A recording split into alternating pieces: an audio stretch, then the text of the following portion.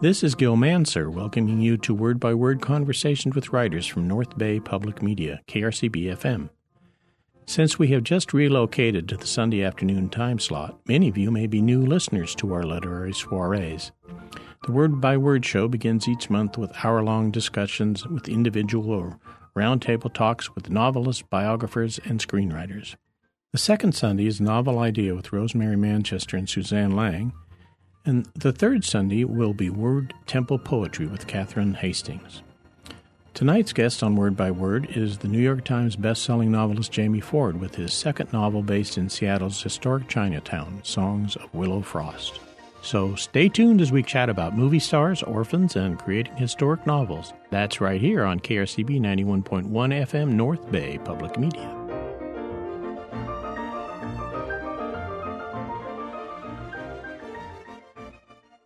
I'm proud to welcome you to Word by Word. Hey, thanks for having me.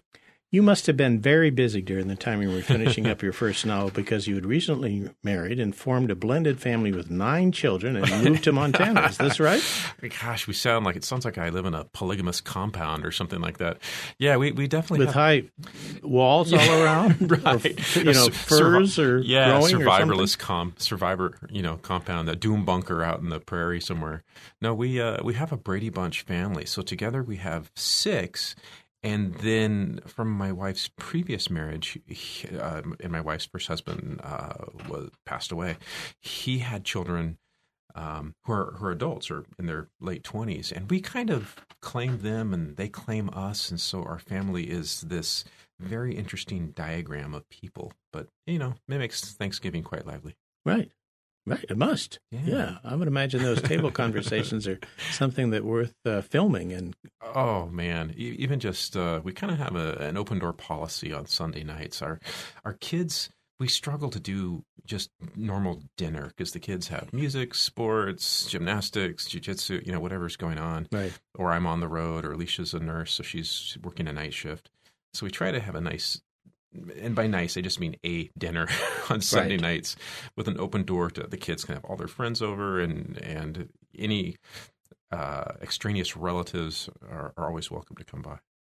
So tell me about Willow Frost, Songs of Willow Frost. I read in here that you based it on a real-life, in part, a real-life Chinese actress who was big in the 20s? 30s? 20s and 30s, and a bit parts later. The character of Willow Frost has a little bit, her DNA is a combination of my mom's, my Chinese grandmother's, but definitely a healthy nod to Anna May Wong, who, she was this very famous film actress who could only go so far in Hollywood, and she could only go so far in her personal life, too. She was a tragic figure on screen, and in many ways had a tragic life off screen.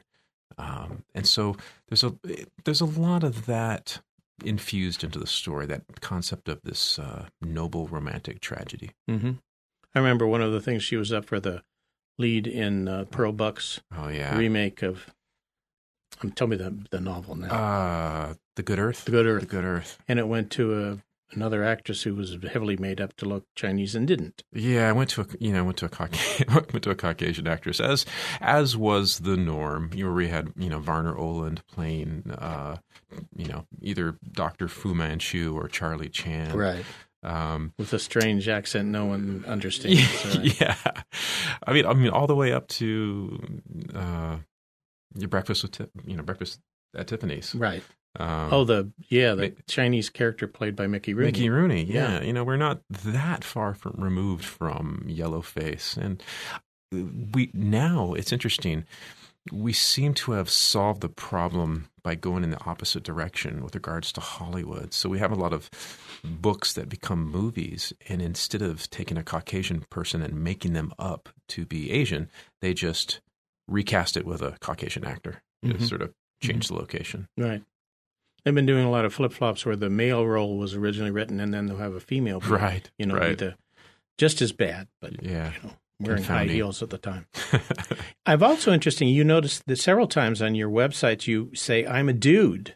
I'm a dude, yes. Now, if those of you who have not looked up Jamie Ford on Google know why he might say that, because there is another Jamie Ford yes. who is a female weightlifter who wears very small bikinis. If bikinis at all, yes. I am a dude. I have one of those names that could go both ways, I suppose.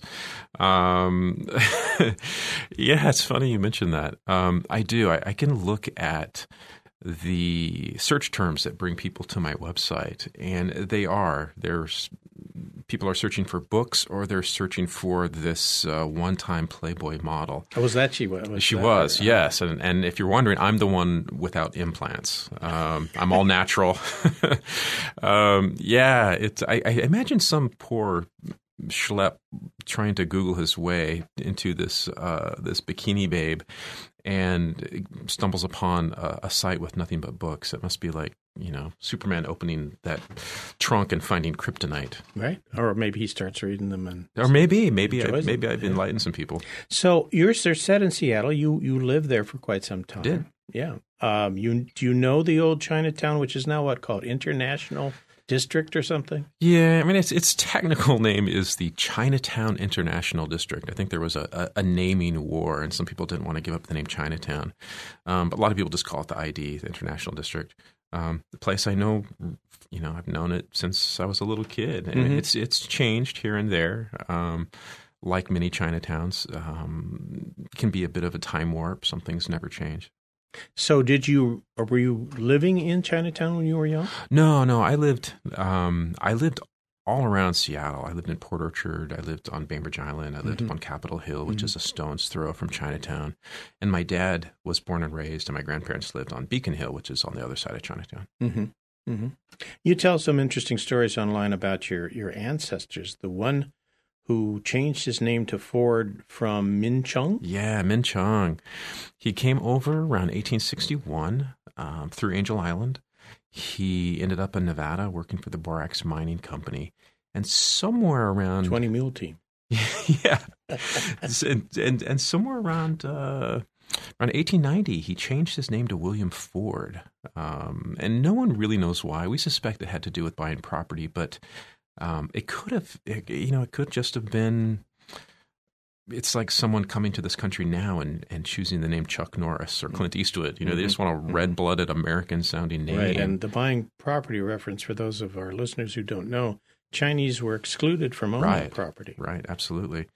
Yeah, and excluded from even renting in certain neighborhoods, either by books on, or laws on the books, or just, social prejudice at the time. Right.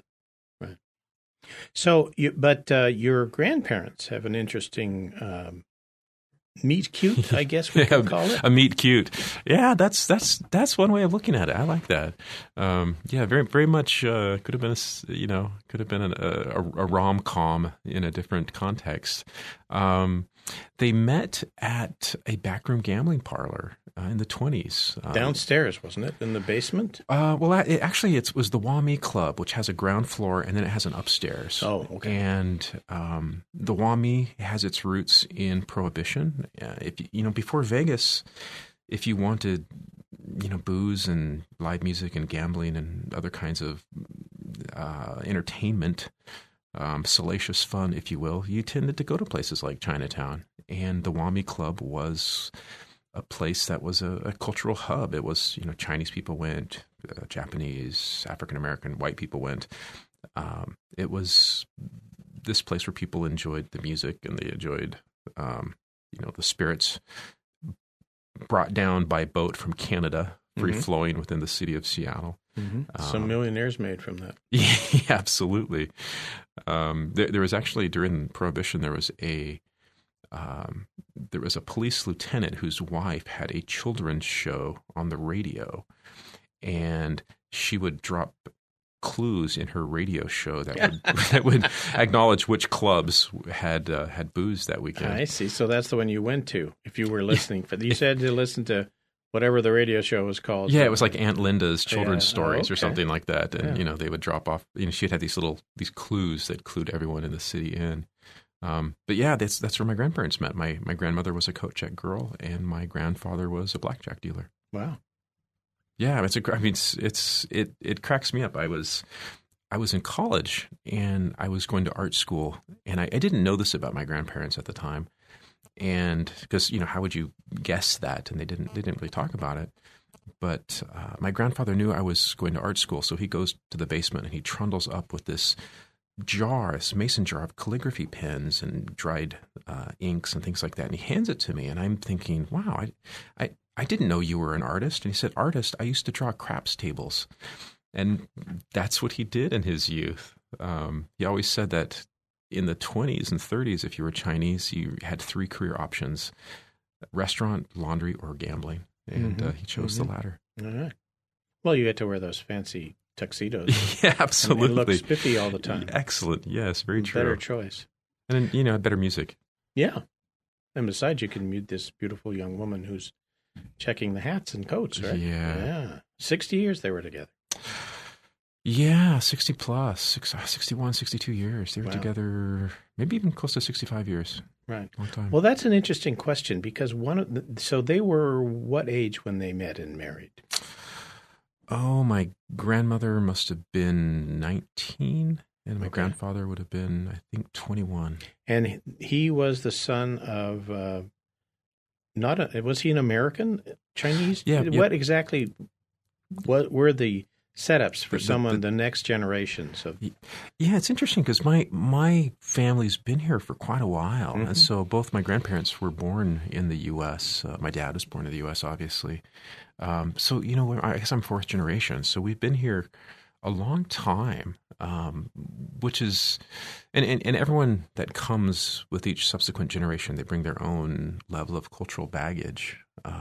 But my family, we were here so long. I do have people of my dad's generation that, had Caucasian wives or Japanese wives, and which was not real common in Chinese American communities. But we had been here so long that we really didn't think anything of it. Right.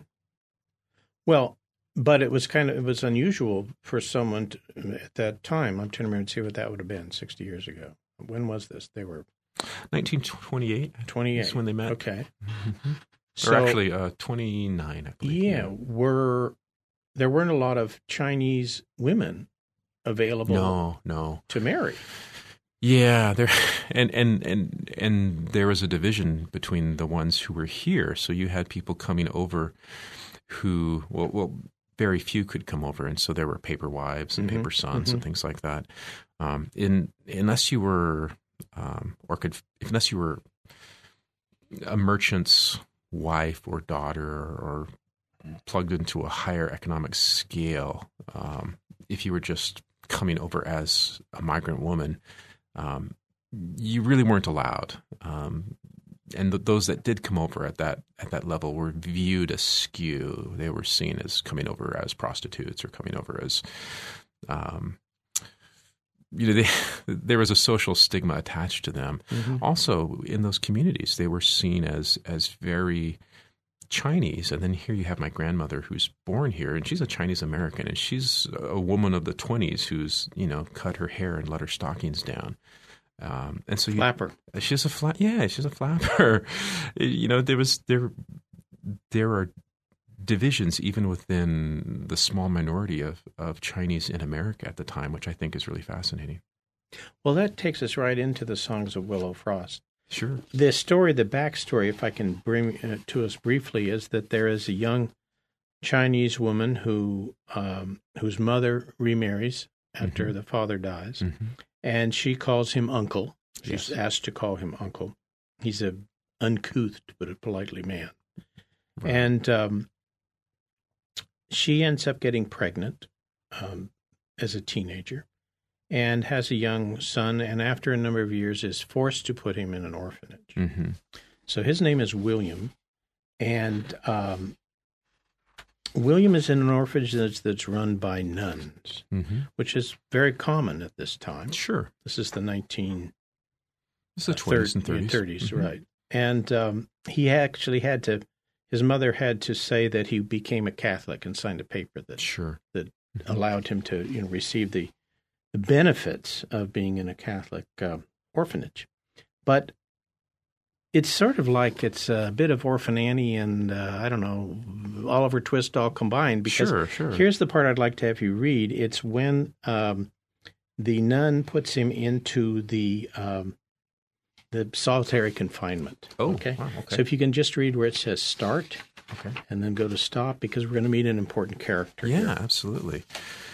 Yeah, there's definitely a great canon of the orphan in Western literature, and I think it's a fascinating literary landscape. This passage I'm going to read is called "Alone Together," and what's happened is William has got into a shoving match with one of the other boys at the school regarding a radio program where he someone changed the channel.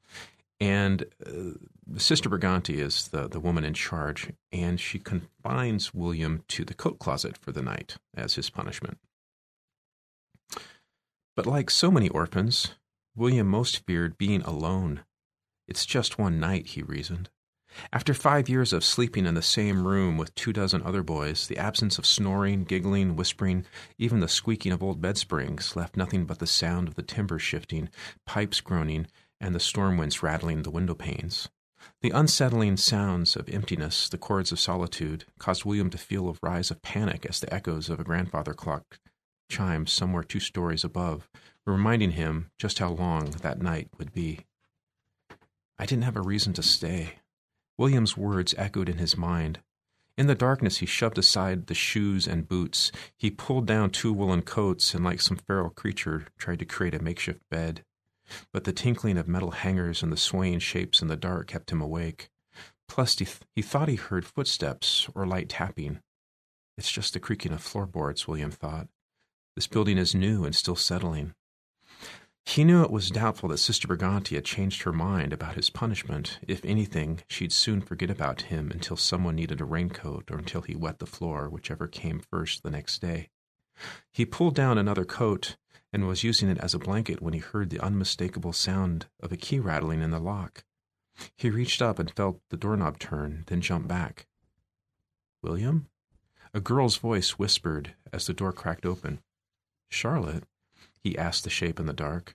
Then he felt her hand touch his arm, and she crawled in next to him, sitting with her back against the wall, her knees up, her cane in front of her.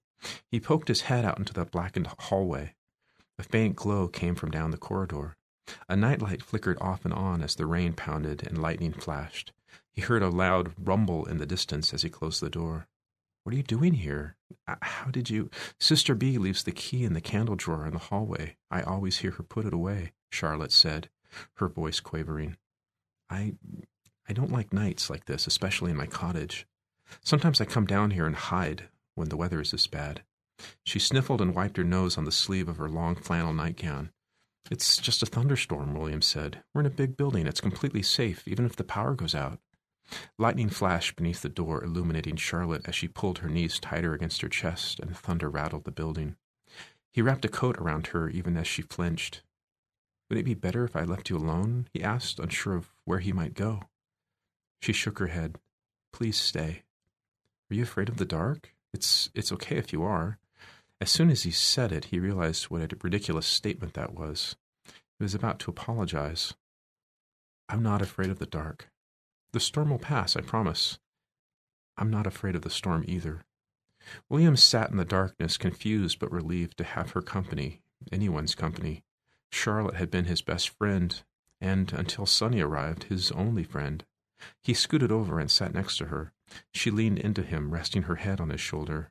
Then she reached up, hung her cane from the rack overhead, and offered him part of the coat.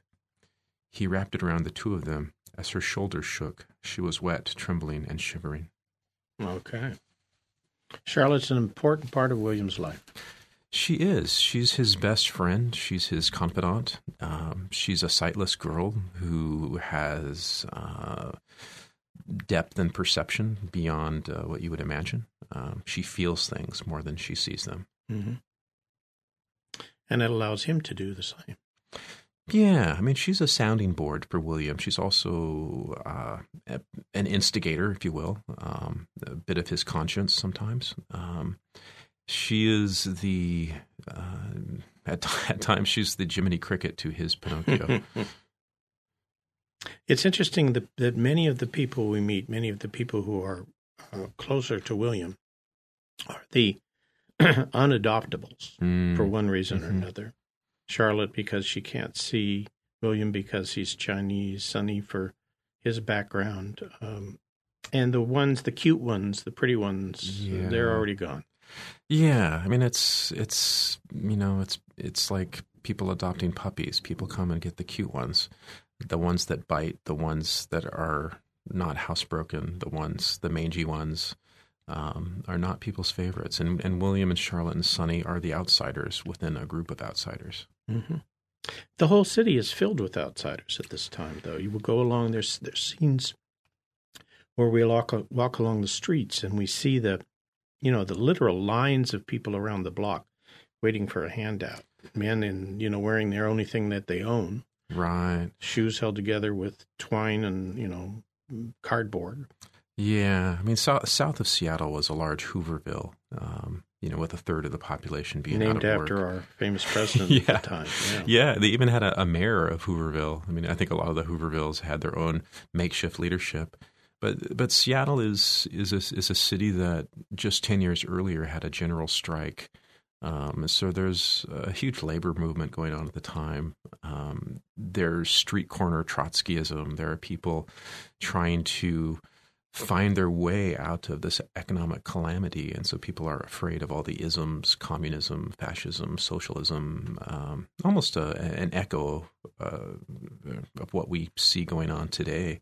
And then you have this, it's this wonderful confluence of ethnicities all scratching to survive in this city. And then set amid that parade of misery and occasional opportunity is William and Charlotte as they try to find Willow Frost. Willow Frost. Mm-hmm. And one of the ways that we discover Willow Frost is because all the boys in the orphanage celebrate the same birthday. They do. And one of the things they do is they go to the movies. Mm-hmm. Now we're going to go to the movies. So let's start as they go into this very ornate movie theater, of which there were quite a number in downtown Seattle. Oh, yeah. I mean, in its heyday, there were 80 movie theaters in Seattle in the 20s and 30s. Everything from grand movie palaces to second-run corner theaters. Mm-hmm. I mean, far more than exist now. Yeah, but there were 3,000-seat auditoriums somewhere. Yeah, wow. I mean, I love the thought of going to see, even if it's a silent film, to see a silent film in a giant auditorium where there would be a live band in tuxedos, orchestra, or a giant organ where they're playing these things. I think it's a different era. I think I was born in the wrong era sometimes. But this is they're at the theater. This is the orphans' one big day out on their collective. The orphan boys, the orphan girls celebrate a different day. They do. They celebrate Mother Cabrini's birthday, right? And for the boys, they celebrate the commemoration of Pope Leo XII as their collective birthday, their giant holiday, and their one big day out. And this is William at the theater. When the bright red doors finally swept open, Sister Briganti put her hand on his shoulder and rushed Sonny and him to their seats. "Be good boys, and whatever you do, be quiet. Keep to yourselves, and don't make eye contact with the ushers," she whispered. William nodded, but didn't understand until he glanced up and saw that the balcony was filled with colored boys and a few Indian kids like Sonny. There must have been a separate entrance in the alley. Am I colored? William wondered, and if so, what color am I? They shared the popcorn, and he sat lower, sinking into the purple velvet. As the footlights dimmed and the plush curtains were drawn, a player piano came to life, accompanying black and white cartoons with Betty Boop and Barnacle Bill. William knew that, for the little boys, this was the best part. Some would barely make it through the previews or the movie-tone follies. They'd end up sleeping through most of the feature film, dreaming in Technicolor. When the follies reel finally began, William managed to sing along with the rest to musical numbers by Jackie Cooper and the Lane Sisters, and he laughed at the antics of Stephen Fetchit, who had everyone in stitches. He laughed even harder than the kids in the balcony. But silence swept the audience as a new performer crooned "Dream a Little Dream of Me," staring wistfully into the camera. At first, William thought, she looks like Myrna Loy in The Black Watch. But she wasn't just wearing makeup. She was Chinese like Anna May Wong, the only Oriental star he'd ever seen. Her distinctive looks and honeyed voice drew wolf whistles from the older boys, which drew reprimands from Sister Briganti, who cursed in Latin and Italian. But as William stared at the flickering screen, he was stunned, silent, mouth agape, popcorn spilling. The singer was introduced as Willow Frost, a stage name, William almost said out loud. It had to be. And best of all, Willow and Steppen and a host of the Movietone performers would be appearing live at a theater near you. In Vancouver, Portland, Spokane, and Seattle, tickets available now. Get in before they're all sold out. Sonny elbowed William and said, "Boy, I'd do anything to see that show."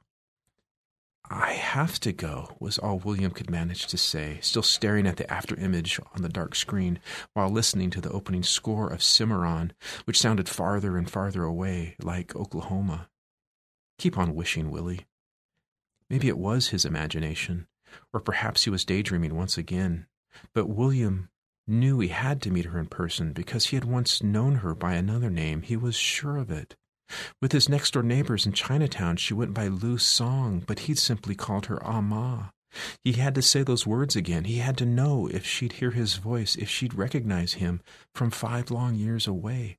Because Willow Frost is a lot of things, William thought. A singer, a dancer, a movie star, but most of all, Willow Frost is my mother. Uh-huh. So it's just coincidence that he ends up at that movie theater, or is it? I mean, I know you were the one pulling the strings, but yeah, you're asking the puppet master which moves are on purpose. I think it's fate and happenstance. Some perhaps will think maybe Sister Briganti had a hand in this. That's really left for the reader to determine. But he's there, he sees this actress, he hears her voice, and he's certain that that's his mother, someone that he last saw when he was 7 years old as he watched her body being carried out of their apartment and taken to a hospital. And he's since been led to believe that she's passed away. Right.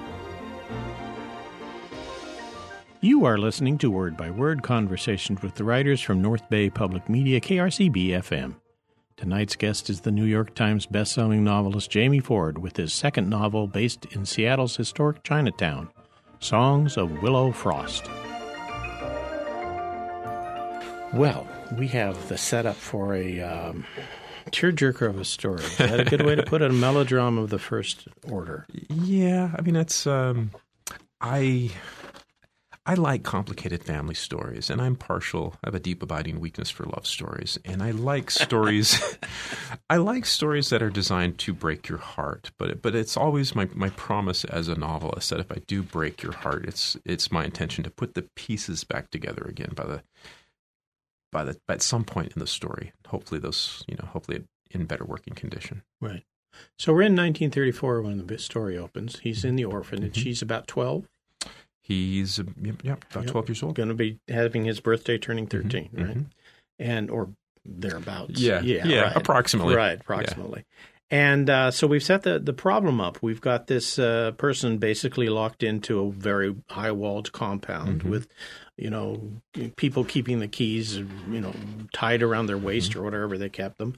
And he cannot come and go, but he desperately needs to. Yeah, I mean, Charlotte convinces him to go find Willow Frost, to go find his mother, if indeed Willow Frost is his mother, that she's going to be in town for a couple of weeks doing performances in the Northwest, and she is the instigator. She's the one and she too, no one's coming back for her, so what do they have to lose?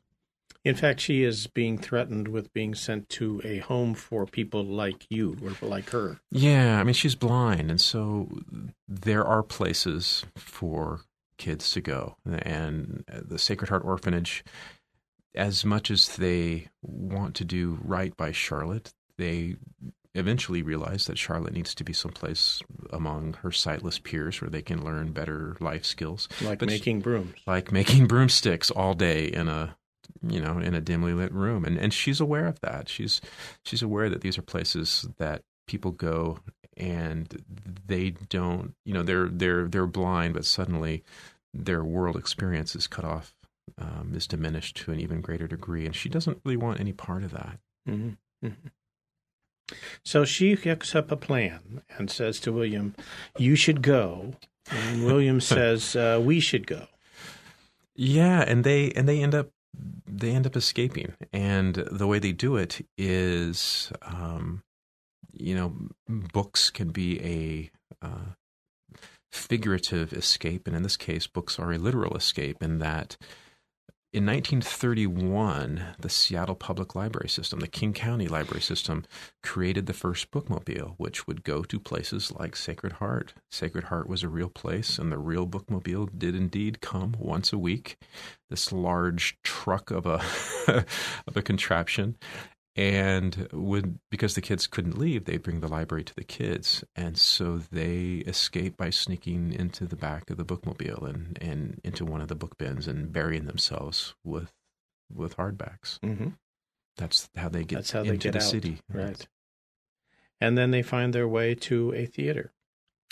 And then they find their way to the Fifth Avenue Theater, which is still there. It's one of the grand movie palaces that's been saved, which is interesting because the Fifth Avenue has a Chinese motif. It's an Asian themed theater, so it has a huge dragon coming out of the ceiling. Sort of like Grauman's Chinese in Hollywood? Very much. Yeah, exactly. That same era. And they go and they find Willow Frost. Mm-hmm. The real person. And a couple of other people. They find Stephen Fetchit. Yeah, Willow was on tour traveling with her. With Stephen Fetchit. And a man named Asa. Yeah, Asa Berger. Now, is that a real person? The MC? He a composite. He's a composite, but I really like the idea of the broken comedian. I've known a few stand-up comics, and I'm a firm believer that laughter is a disguise for emotional pain. And so we have Asa, who is a World War I veteran who's suffering from shell shock, and his relief is humor and alcohol. Mm-hmm. It makes for him to put his pain to good use. But he's also the one who lets the kids come in the back door. Yeah, he figures, okay, why not? They must be rabid fans. Gives them tickets. He gives them tickets. He sees them in the alley. They've been there. They haven't left all day. He feels for them a little bit, lets them in the back door where they go and find this mysterious person. Who does not acknowledge William?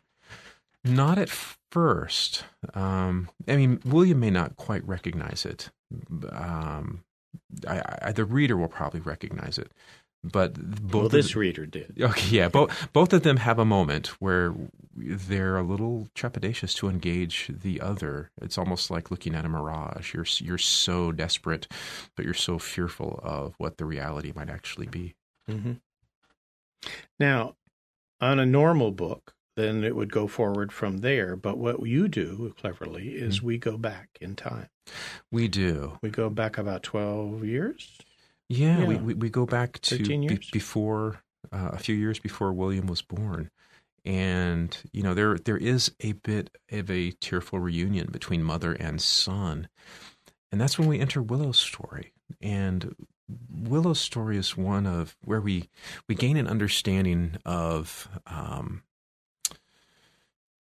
the loss and tragedy of the time, of what it means to be not just a woman, but a Chinese American woman during that time, where you're a minority within a minority, and the struggles that she faces, and the circumstances that led to her becoming pregnant with William, and ultimately why she had to give him up. And she meets a young man named Colin, and there were definite love story aspects on the other corners of the stage that's being set for the story for the reader, and it's all about the decisions that a young girl named Lu Song must make along the way, and that leads her to eventually become Willow Frost. But somewhere in that story, we realize that success doesn't always equal happiness. Right. Well, the interesting thing that's going on, you make reference, in fact, after her mother dies and the stepsisters move in with the uncle, her stepfather. Someone makes, so it says, light of it, and says it's like the Chinese version of Cinderella, and I can't remember the Chinese name of the story. Right. And she says, yes, but there's not going to be any golden, prince and a fairy godmother in this one. Yeah, she's not expecting a happy ending. She's just, but she is suddenly the handmaiden to some very unsavory people. Mm-hmm. And smelly people. Yes, that too. But this is one of the things that I found really fascinating to think about in a different mindset, from our age and generation and, left coast upbringing. Because you were born in Eureka, right? I was born in Eureka. Yeah. Mm-hmm. And everybody, locally say hi. Hello to everyone in the real Northern California, Eureka, Crescent City, represent. Okay. And that you would think that there were so few female Chinese that they would be put somewhat on a pedestal, and be treated with respect, certainly. And they're not. They're put in in many ways, a lower level, literally the one sifting the ashes kind of thing, doing the laundry, doing all the hard work, having the children, but only would be happy and they'd only celebrate if it was a male born. Yeah, I mean, it's confounding because there was a shortage of Chinese women, but the ones that were here, they still existed on the margins of Chinese American society. I mean, there are the beautiful exceptions, the merchants' wives and daughters and things like that, but the average Chinese woman, we're still seen as a servant in the household, someone to cook and clean and someone not to be seen, someone that only real purpose is to bear another son who would carry on the family name. And there were situations where young girls were adopted, but they were adopted perhaps by childless couples who just wanted someone to take care of them as they got older, but had no real affection for this person. Mm-hmm. And so Willow she's caught between worlds. She's too American for her Chinese community in certain ways, and she's too Chinese for the rest of the world. Well, not only is she too Chinese, she is also very talented. And she is. And the trouble with being talented, being a singer, her mother being an opera singer, a Chinese opera, was that immediately put you in a different category of even females. The ones who were the women of the night rather than... Absolutely. Yeah. Yeah, especially at a time when, traditional Chinese opera, the female roles were played by men, and the few women that found their way into the world of the theater, they were not seen as respectable people. Yeah. Her mother dies. I don't think telling that is too much to let people know. So Willow, or she's called then Lu Song, just before her mother's death, she comes home one afternoon when she's been working, interestingly enough, singing on in front of a store that sold sheet music and player pianos. Yep, she works as a song plugger, which was a job at the time where, this is just before radio, and people, if they have a piano in their home, where else are you going to hear the song? So music stores would hire song pluggers to stand out in front of their stores and sing the songs while someone played, and they were paid by the page of the sheet music that they sold. Well, I'd like to have you read this part because what it does, and I'm not trying to give away too much. Sure, no. But this, and it's a little long, it's a couple pages. Okay.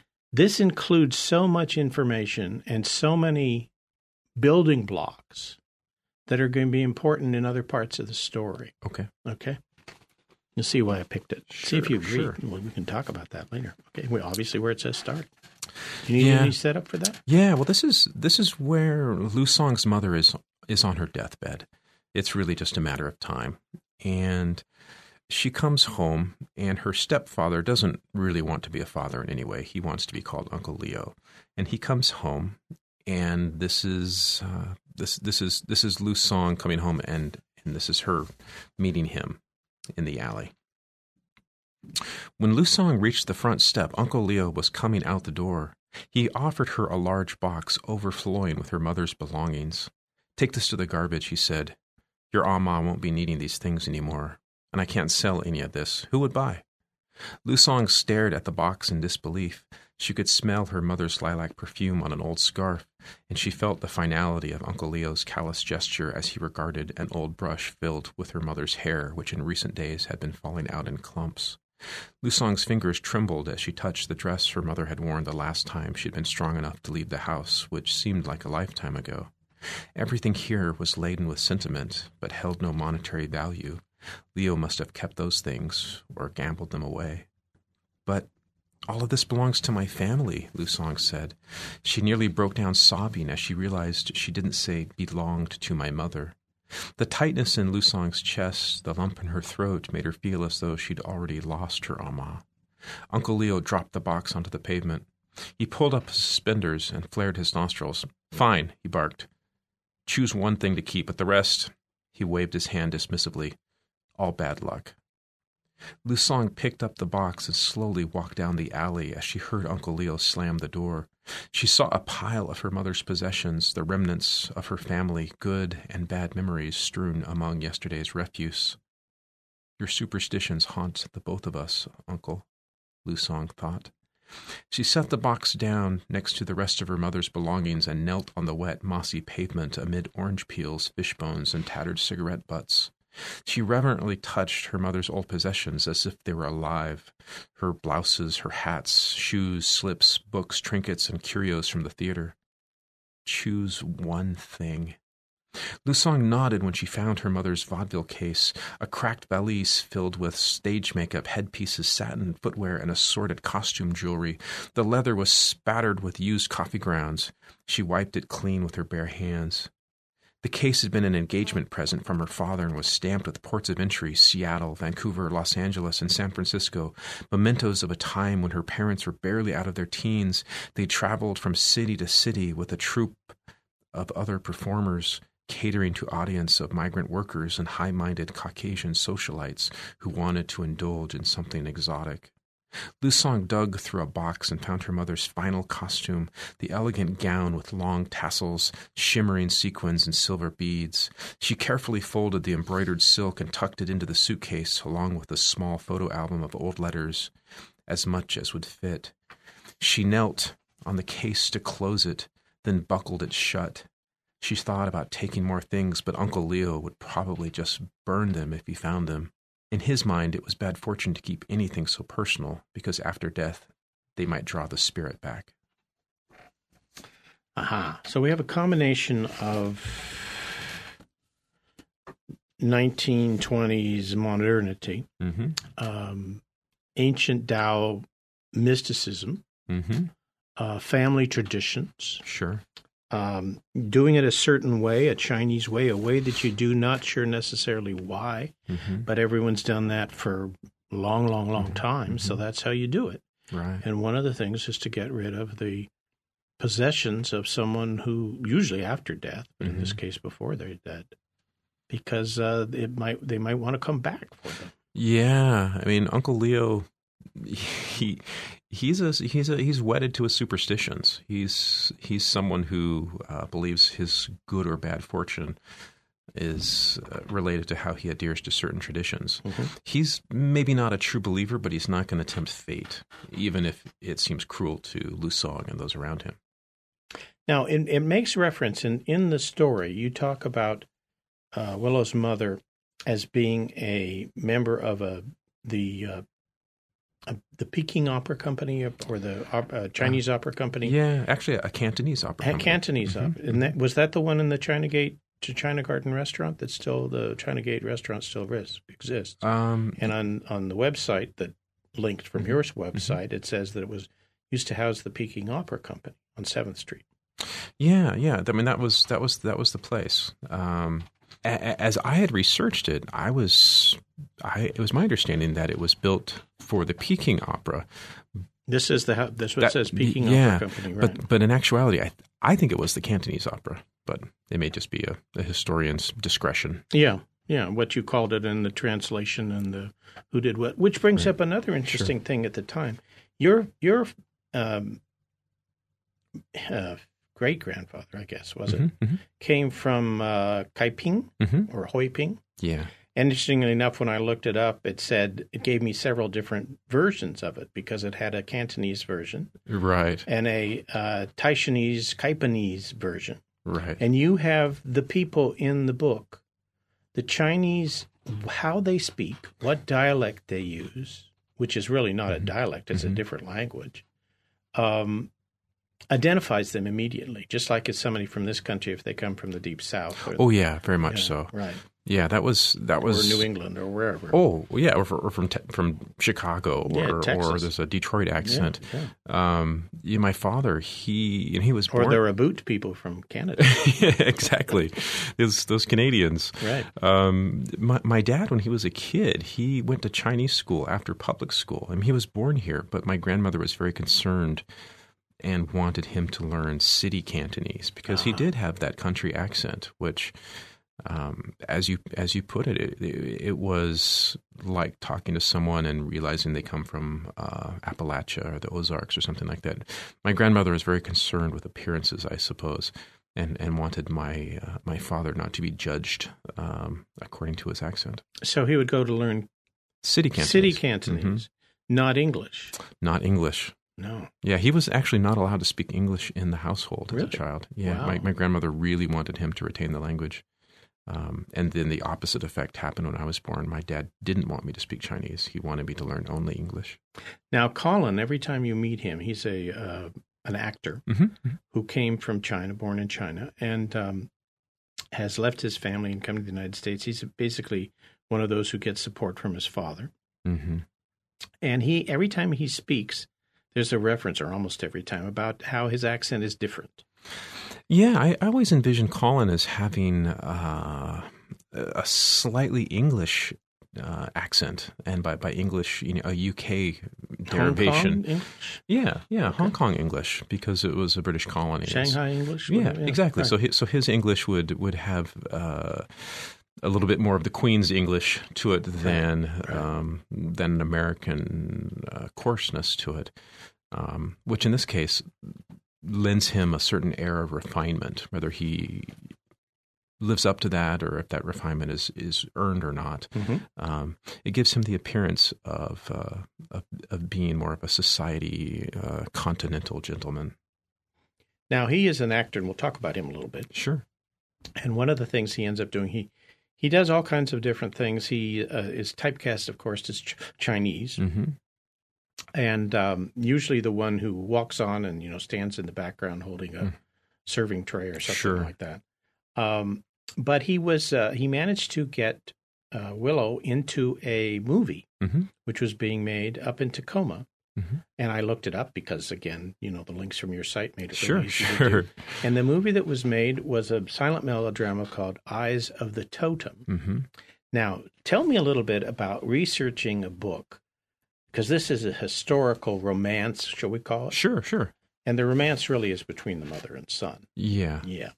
And although there's some others too, but mostly the mother and son. Yeah, it's a mother and son familial love story, even though there's Liu Song and Colin, and there's William and Charlotte, and there's some other emotional things going on. Right. So you're doing the research, and do you collect this in a I don't know, a laundry basket or online clips or what? It's all over my floor of my office, piles of paper, and then my golden retriever comes in and lays on it all. No, I print out big stacks of research in categories, and there'll be a section for the film industry and a section for prohibition or something like that. But yeah, the studio, the H.C. Weaver studio, the movie depicted in the book was the movie that was actually filmed there in Tacoma. Mm-hmm. Eyes of the Totem. Eyes of the Totem. And this picture that I put online, on my web here, shows the Chinese restaurant that they're going into. Yeah, there's a great old hotel downtown Tacoma that's still there, and they turned that hotel into this Chinese cabaret, this nightclub. It was a bit of a den of inequity as it's portrayed on film. And so they did have a lot of Chinese extras. In two of which we know from the book, Colin and Willow. Two of those in the book just happen to be Colin and Willow. Yeah, it's an important pivotal moment in the book. Mm-hmm. Though they don't really know it at the time. They don't know what they're getting into. There's several things start because of that movie, which does not exist anymore. As of the Totem apparently is not available. Yeah, all the movies produced by H.C. Weaver, they don't exist anymore. The third largest film studio in the country at the time. Yeah, there's a nice visual record of photographs of... That's where I found this. Yeah, but the actual films are lost to us or are in some basement vault in Hollywood that will be discovered 50 years from now. Yeah, well, we keep finding things in barns and stuff, so it's entirely possible, right? So that's part of the thing you did. You looked about the history of the movie-making business, and this, in part, has to do with your family, because you have a relative who was in the movies. I do. And he changed his name from Ford. Yeah, that was my grandfather. To Chung, right? Yeah, my grandfather. It cracks me up because his given name was George Ford, George Ford Sr. My dad was George Ford Jr. And he worked in Hollywood from 1931 up into the early 50s as a bit player, as an extra. He was in movies like Duel in the Sun and Keys of the Kingdom, though uncredited. He's an extra. And I have his Screen Actors Guild card, and on it, his name is George Chung. So he was by birth given a Caucasian name, and then he had to choose a Chinese family name as a stage name because they would, if you'd imagine they have a casting session and they call for George Ford and this Chinese guy walks out. It's got to be problematic. Right. Yeah. Yeah. So again, you're dabbling back into your own history for some kind of the framework to put. Oh this. Yeah. I mean, I have a lot of photographs of my grandfather on the set. I have his Hollywood headshots from 1931. I mean, he's just dashing in the style of that time period. It's really a cool glimpse at a time that's lost to us. Well, some of it's lost, some of it's still in. Yeah, some of the movies still exist. Still out there, right? Yeah. Which is fascinating. There were so many shorts made. These little. Oh yeah, the short 2-reelers, single-reelers. Yeah. Well, it's interesting how fame comes to someone. I'm going to have you read a little part about how Willow becomes famous, or the first time becomes famous. Sure. She is singing, as we've mentioned, outside of Mr. Butterfield's Emporium, where he sells sheet music, primarily sheet music, and then he got into player pianos. And she has an arrangement with him where she will make a commission. Right. Starts out at a nickel per page of sheet music, and then it goes up. She's getting more, and she's even getting a percentage of the sales of the player pianos and any reels that go with it. So let's see how this fame comes to her. Sure. Mr. Butterfield was right. The next day the Rubbernecker bus came by twice, once in the morning and once in the afternoon, loaded with gawkers who marveled at Lu's song. Some even got off the bus and had her sign their sheet music. One well-heeled woman handed her a small leather book and a pencil. "Just your name, dear," she said. And after Lu Song wrote her name in Chinese, the woman asked again, "No, your real name. What's your name in English?" Lu Song hesitated, confused, then signed Willow. She wondered if this was what it had been like for her ama on the evening of her grand performance. She wondered if her mother had had any inkling of how bad things would soon get. By day's end, Mr. Butterfield was humming a happy tune and counting the money he'd made. "We'll need to double our orders of sheet music," he said, as he sat down on an old leather stool and unscrewed his hip flask. He offered it to Lu Song, who shook her head and smiled politely. "I haven't played that much since I was your age," he said. "Who knows? We keep this up, kid. I might even sell a few of the new Welties." Lu Song took a dusting rag and wiped down one of the enormous pianolas. "Do I get a commission on one of these as well?" she asked. Mr. Butterfield took another swig. "Missy, if we sell one of the player pianos, I'll give you 10%, and 10% of every roll of music that goes with it to boot. Though you might have to shorten your skirt a bit if you expect to attract those kind of dollars. Your voice isn't your only sales tool, you know." Lu Song ignored his comment about her skirt. and played a few notes on the piano. She didn't know much, just some jazz stinger she'd heard in the neighborhood and had taught herself to play. She plunked away, then left the store on an open chord. As she walked to the trolley stand, she contemplated earning $25 per piano, $50 for a deluxe model, enough to move out on her own for a while at least. She wondered if she'd be able to enroll in school again, or if she'd need a parent, and would Uncle Leo and Auntie Ing even let her leave. She felt tightness in her chest, her gut. She hated the thought of being alone, but hated the notion of going home even more. Then she remembered that even if she sold one of the auto pianos, the money would probably go directly to her uncle. She slumped onto a cold iron bench next to a man reading a copy of the Seattle Star. As she glanced at the paper, she recognized the dress on the back page, her mother's dress, the same dress she was wearing. The feature photo was of her, singing in front of Butterfields. The man slowly lowered the newspaper, and she recognized his eyes and his gentle smile. "Not bad for black and white," Collins said, with his curious accent, as he folded the paper and handed it to her. "But you'd look much better in kinema color." Aha. And so she is famous. She's on the newspaper. She's made the grade, so to speak. She's made the news, and now Colin wants to get her on the screen. That's right. That's his goal.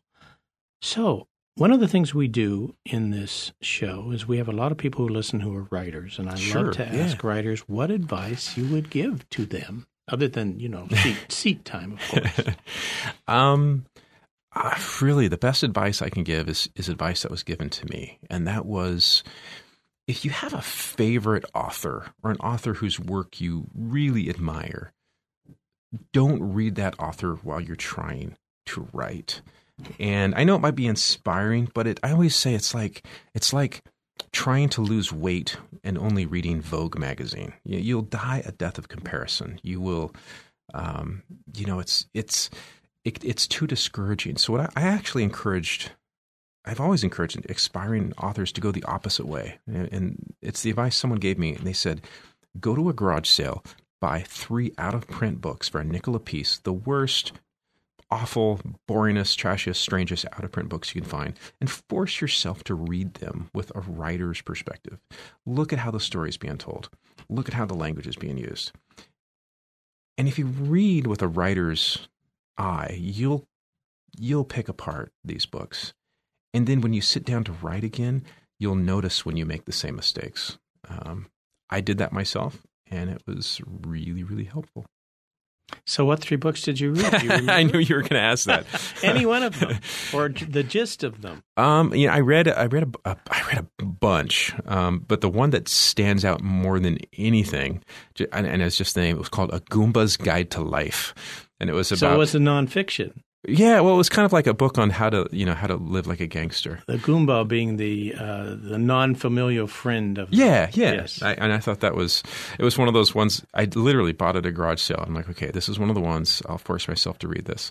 Obviously, not great prose, not great storytelling, not great anything, but somehow it got published, and you can only get better from there. Learn from someone else's mistakes. Yep. Right.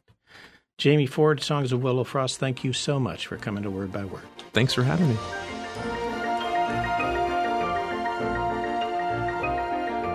You have been listening to Word by Word conversations with writers from North Bay Public Media KRCB FM, where tonight's guest was the New York Times bestselling novelist Jamie Ford, talking about his second novel based in Seattle's historic Chinatown, Songs of Willow Frost.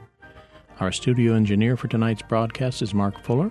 Our program director is Robin Pressman. Our theme music is by Bill Conti, and I'm your host, Gil Manser. We invite you to tune in from 7 to 8 on Wednesday evening, December 4th, with our annual holiday broadcast featuring Copperfield's book buyers Cheryl Cotler and Michelle Bella, with their list of suggestions for gift books. Until then, we wish you a warm and welcoming Thanksgiving Day.